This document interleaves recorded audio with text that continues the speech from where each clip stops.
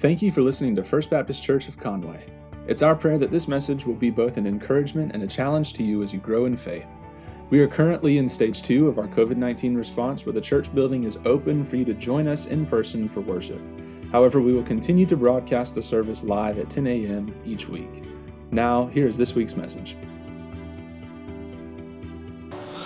Good morning. I'm thankful to be here with you. I can't tell you how thankful I am actually to be here with you. I usually spend quite a bit of time out in upstairs with the kids and things, and it is wonderful to be down here to worship with you, to sing songs with you.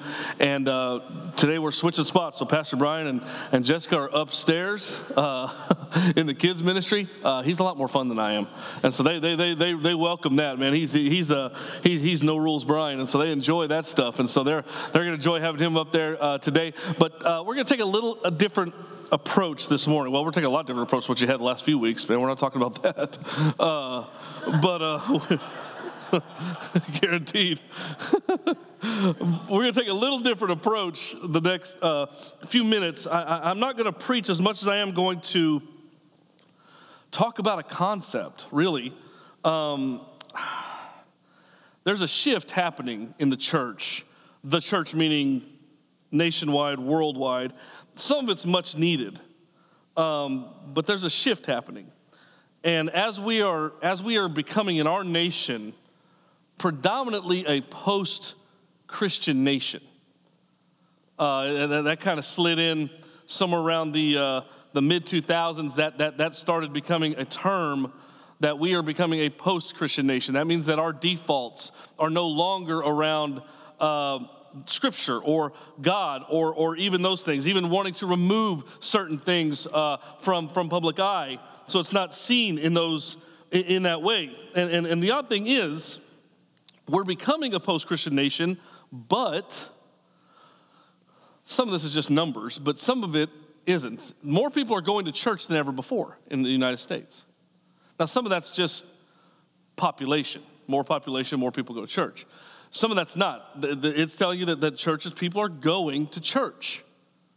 How are people going to church? More, but we're a post-Christian nation.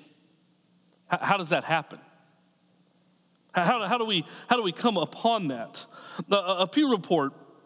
If you're not familiar with the Pew Report, they deal primarily with religious things, and they do a lot of things like Barna Group or groups like that kind of get some statistics together. In 2019, they showed some pretty stark things. They showed a pretty major decline from 2009 when they did this exact same report, that the nation is going down as far as people identifying as Christian in their values. Yet more people are going to church. Is that not weird? Why? That's the question, right? Why? Why are people going to church but becoming less like Jesus? That doesn't make any sense.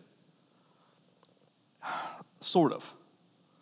Except I can admit to you that some of this is my fault. Some of it.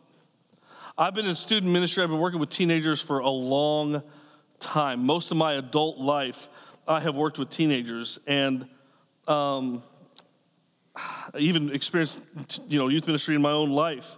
But when I became a student pastor many moons ago, many hairs ago, I did whatever I could really to reach students, man. Whatever.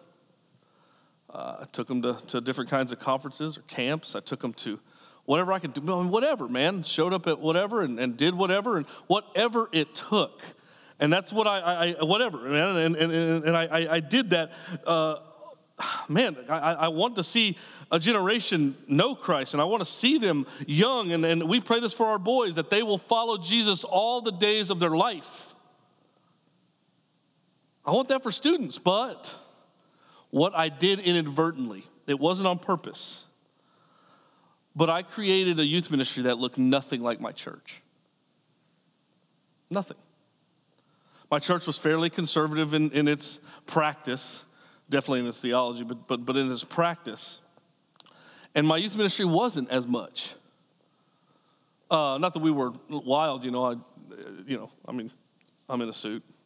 And so it wasn't crazy, but it was just, it looked nothing like it. So what happens when I do that? What does it look like when I make those choices inadvertently? It wasn't on purpose, but inadvertently. I'm just trying to reach students. But what happens is, guess how many of those students are presently at that church now?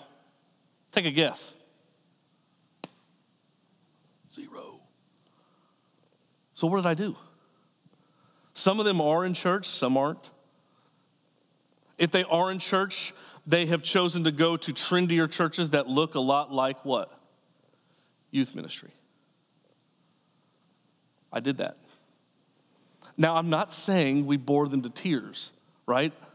I'm not saying that we do any of that. I'm not saying any of that. What I'm saying is there has to be something done, because the deal is you can see a slow fade. That same report read some things. When it talked to Christians, it asked them a few questions. Number one, it asked them who went to children's ministry, because children's ministry is long-standing. It's been around for a long time. And it said that most of those people that were Christians that they were polling, 95% of them went to children's ministry consistently.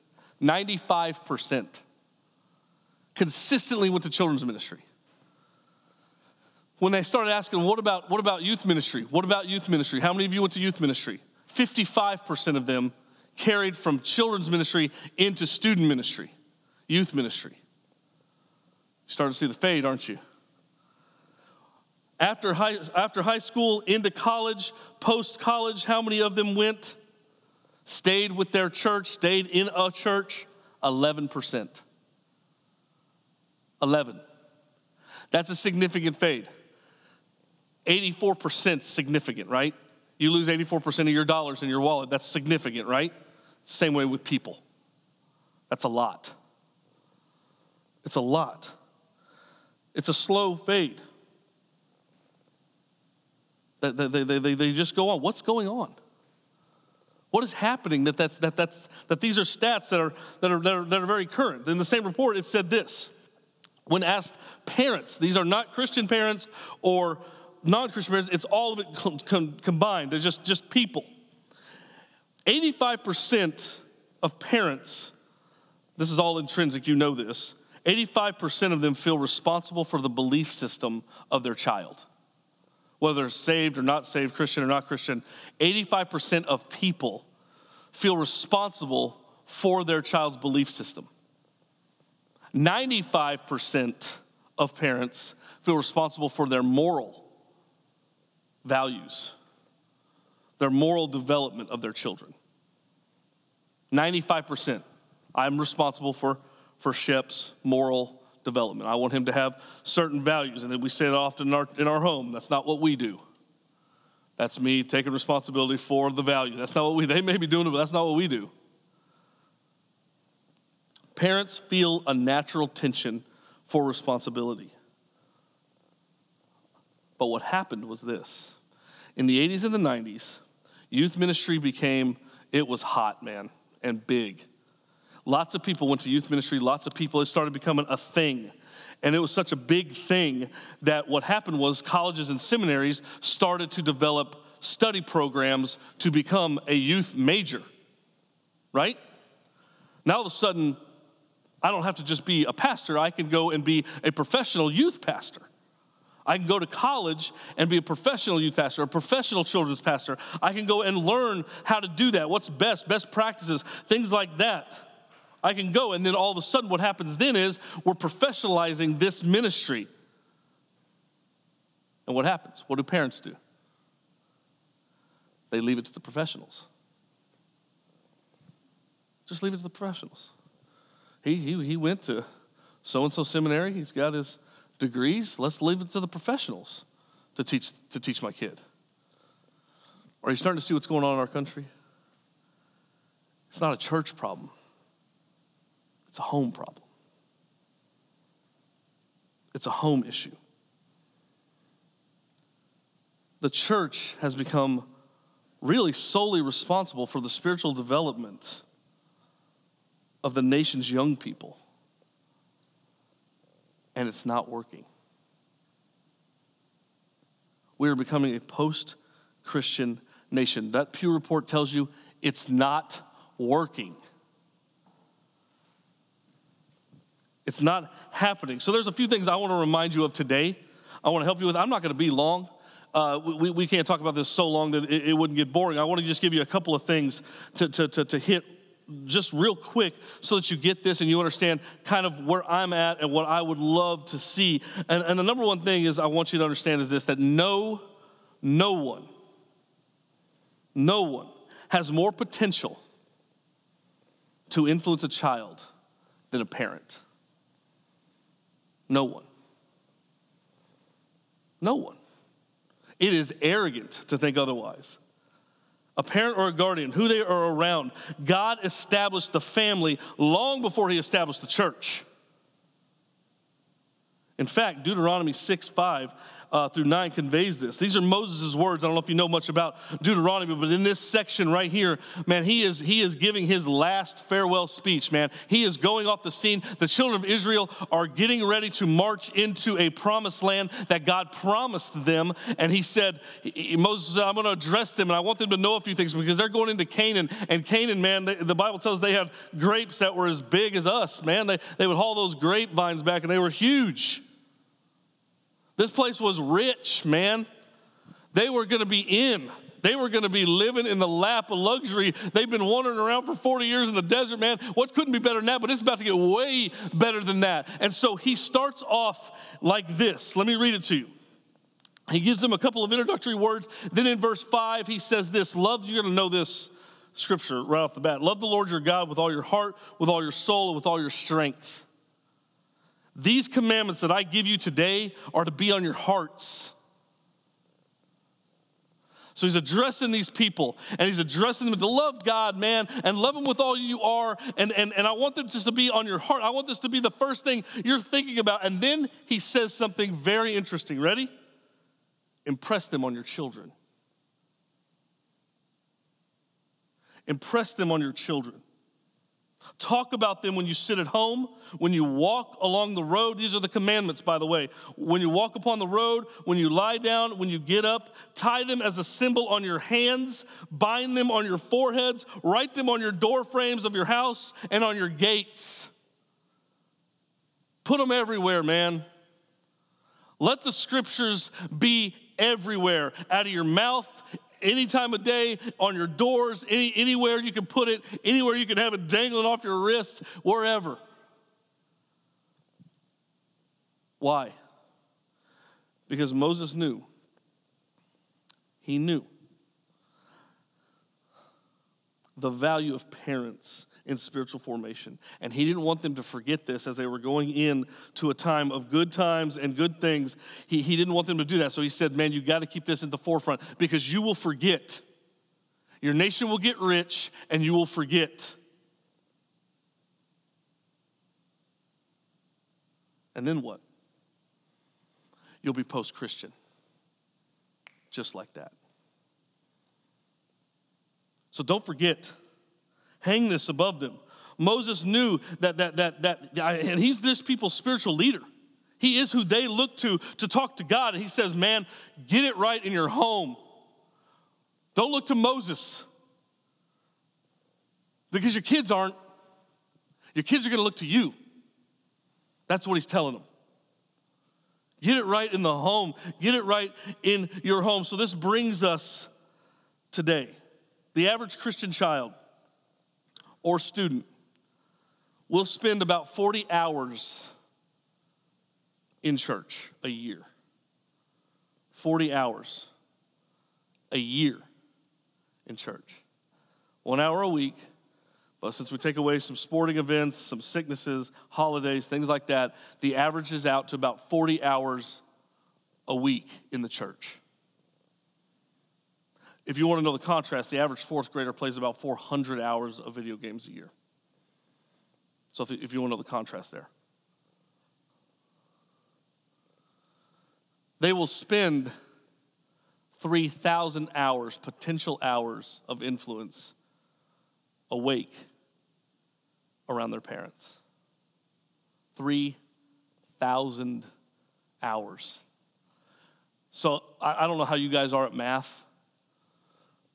but 3,000 is greater than 40. So I'll help you out. Sunday morning is kind of early, so I'll help you out with that math. 3,000 is a lot more than 40 hours. It's a lot more. It's a ton. The home is to be the place where the scriptures are dug in. Just talking. I'm not talking about preaching. I'm talking about just talking about this is what God did. When they ask you a question, we talk about it from a Christian point of view. When they ask you something, we talk about it from a Christian point of view. I'm not saying you sermonize, because that's not going to go well. Ask Kayla about our Bible reading with Henry. Good gravy. I mean, I don't know how often he's running. Like if I'm reading in there and Kayla's in there with the baby, if I'm reading in the room, Henry is gone in about 2 sentences. He's out the door. Lewis will listen because he's the good kid. But then there's Henry. And so that's what happens. It's tough, man. It's hard. That's why we don't do it that way only. Sure, that's good that they see us with the Bible open, but you know what's even better? That we just talk about it in normal life because it is normal. That's what God did.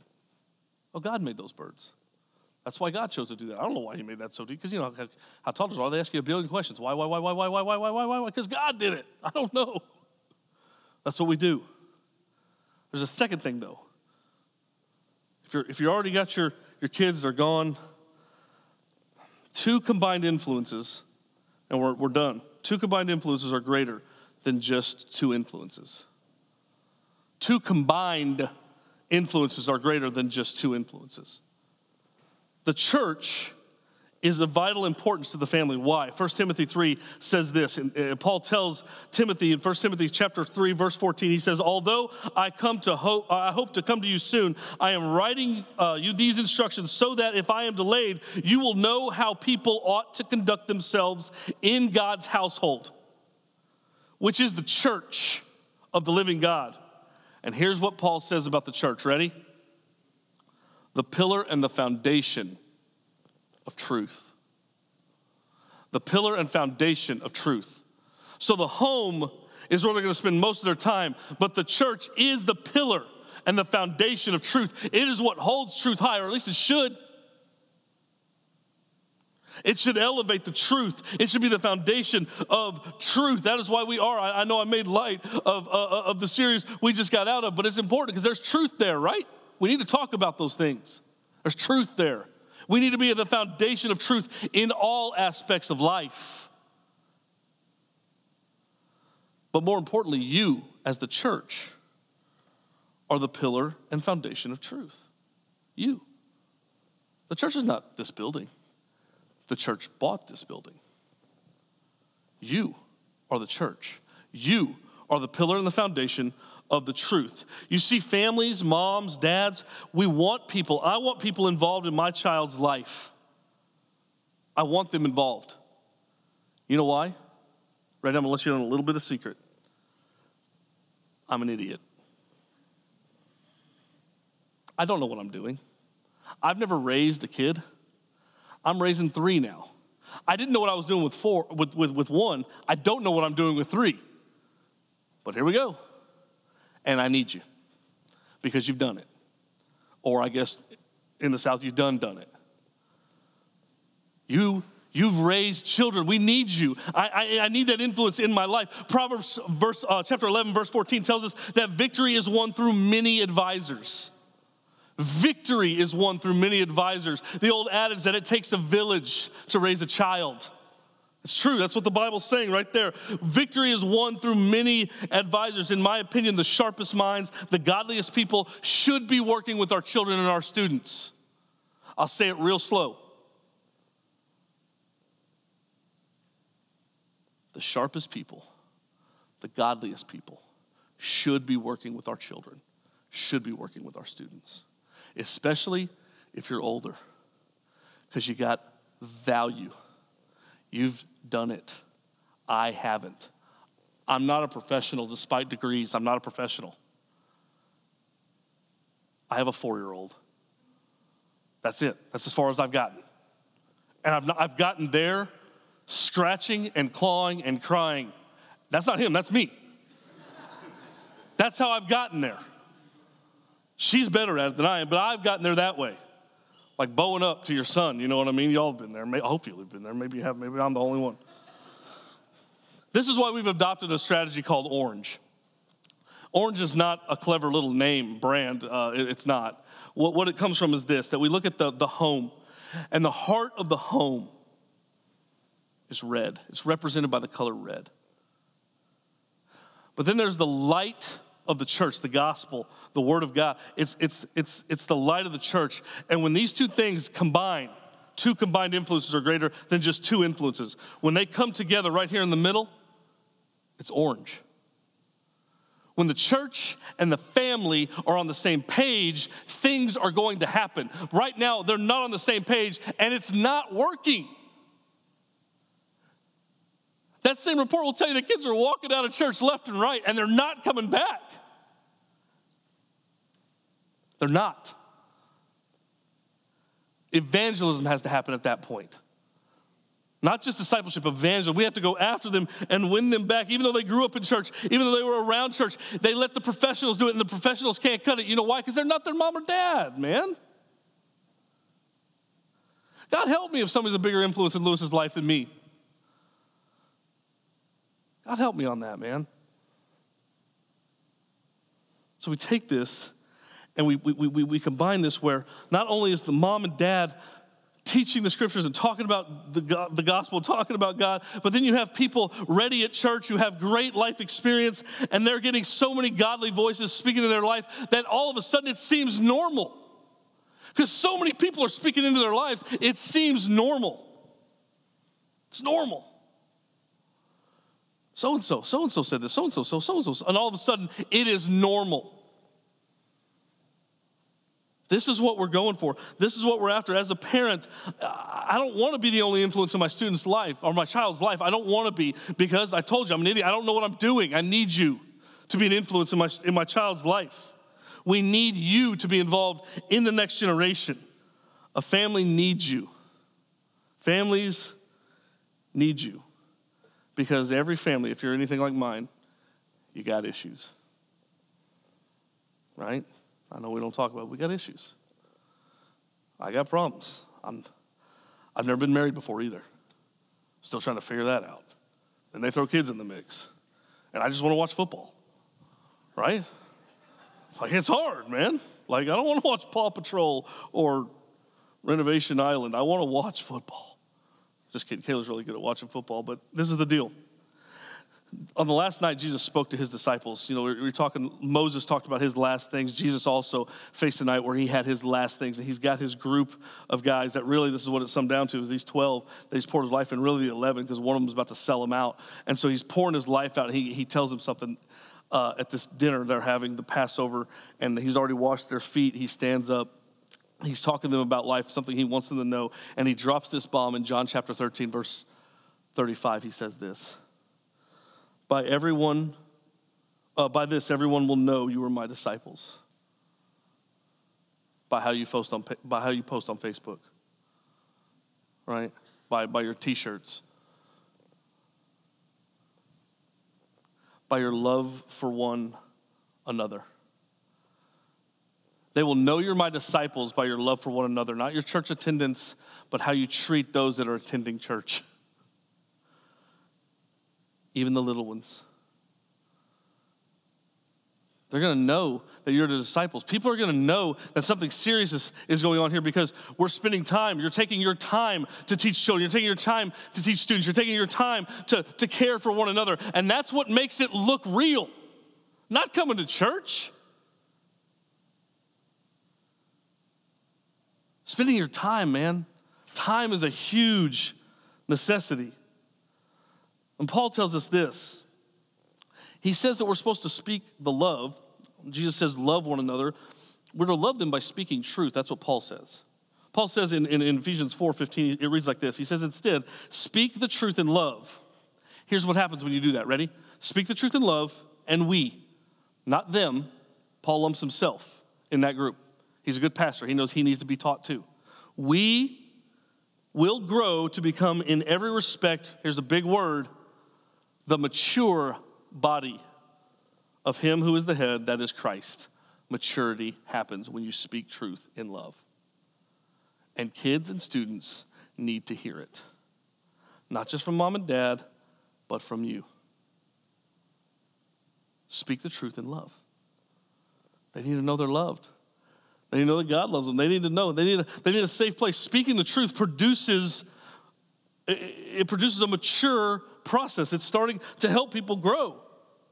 We need to speak truth in love. So what are we to do? So here we are. What are we to do? I'm done. It seems a little bit overwhelming, right? It's a little bit heavy when we talked about this. We probably should have talked about the other topic. It's a little heavy. So let me see if we can wrap our minds around this real quick. I want to wrap our minds. I brought something with me today. I stole that from the laundry room.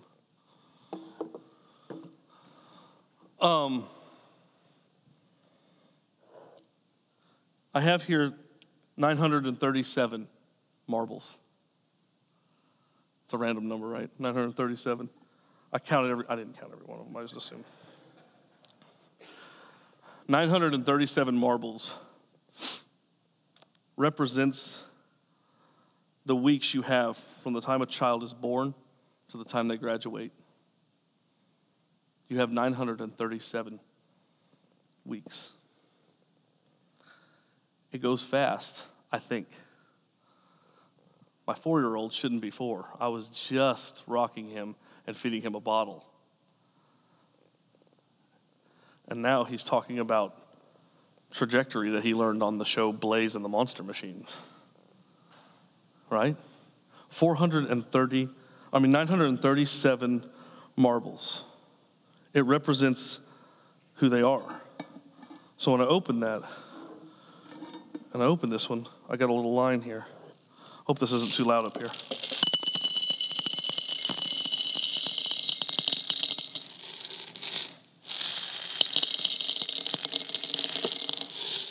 About right. That's Lewis's life so far. 222 weeks. Gone. 222 weeks gone. What did I do with them? What did I do with this week right here? What did I do? Or this week? What did I do with that week? Because it's gone. Fortunately, I have a lot more. If you have a 9-year-old, you're half done. Your jar is half full.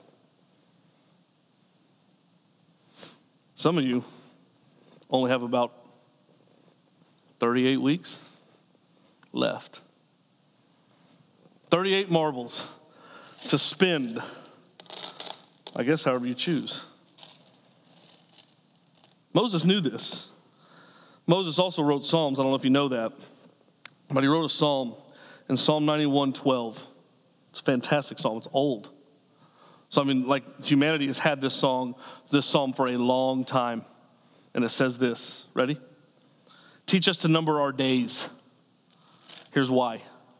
That you may gain a heart of wisdom. Teach us to number our days that we may gain a heart of wisdom. It's a prayer that Moses wrote out because he knows the power of numbering your days. Number them.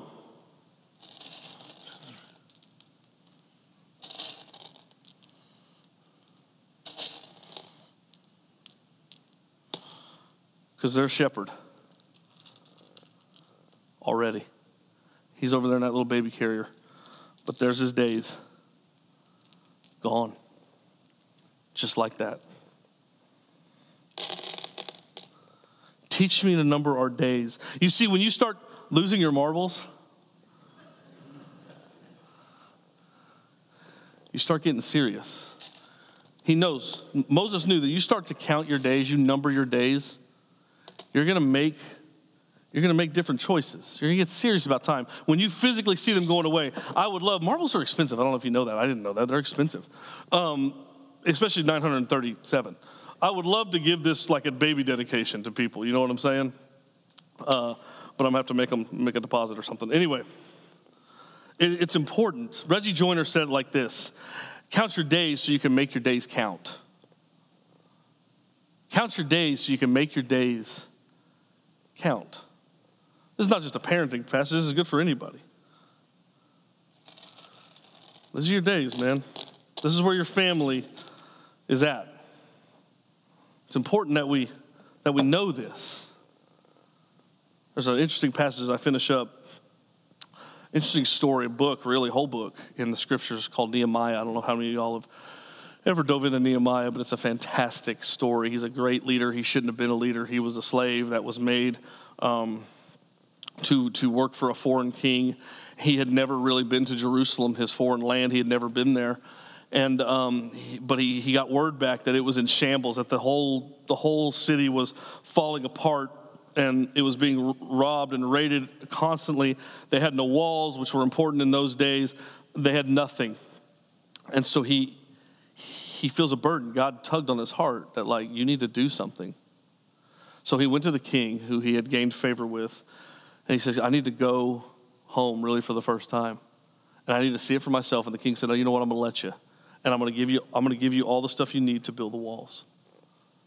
So Nehemiah goes, and it was hard. It was hard work, and it was not easy, and there were tons of problems, and those enemies did not want their walls built because they liked just rolling over there and taking what the people had, and they loved it. And so Nehemiah had a plan because these people were causing some major problems. He had a plan. Let me read you this plan. It's interesting how he decided to do this, because even Nehemiah knew what was important. Ready? He said this: therefore I stationed some of the people behind the lowest points of the wall at the exposed places, the places with gaps. And here's how he did it: posting them by families with their swords, their spears, and their bows. After I looked things over, I stood up and I said to the nobles and the officials and the rest of the people, don't be afraid of them. Remember the Lord, who is great and awesome. Ready? And fight for your families, your sons, your daughters, your wives, your homes. Fight for them.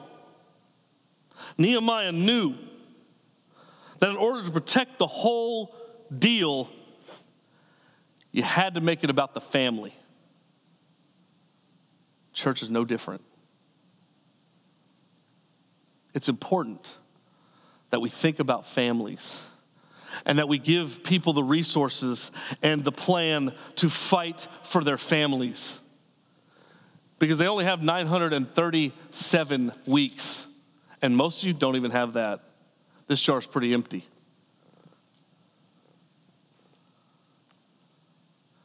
You need to fight for your family because the church has a great mission. And the reason why the mission is kind of lagging right now in our country is because we have kind of walked away from the home responsibility.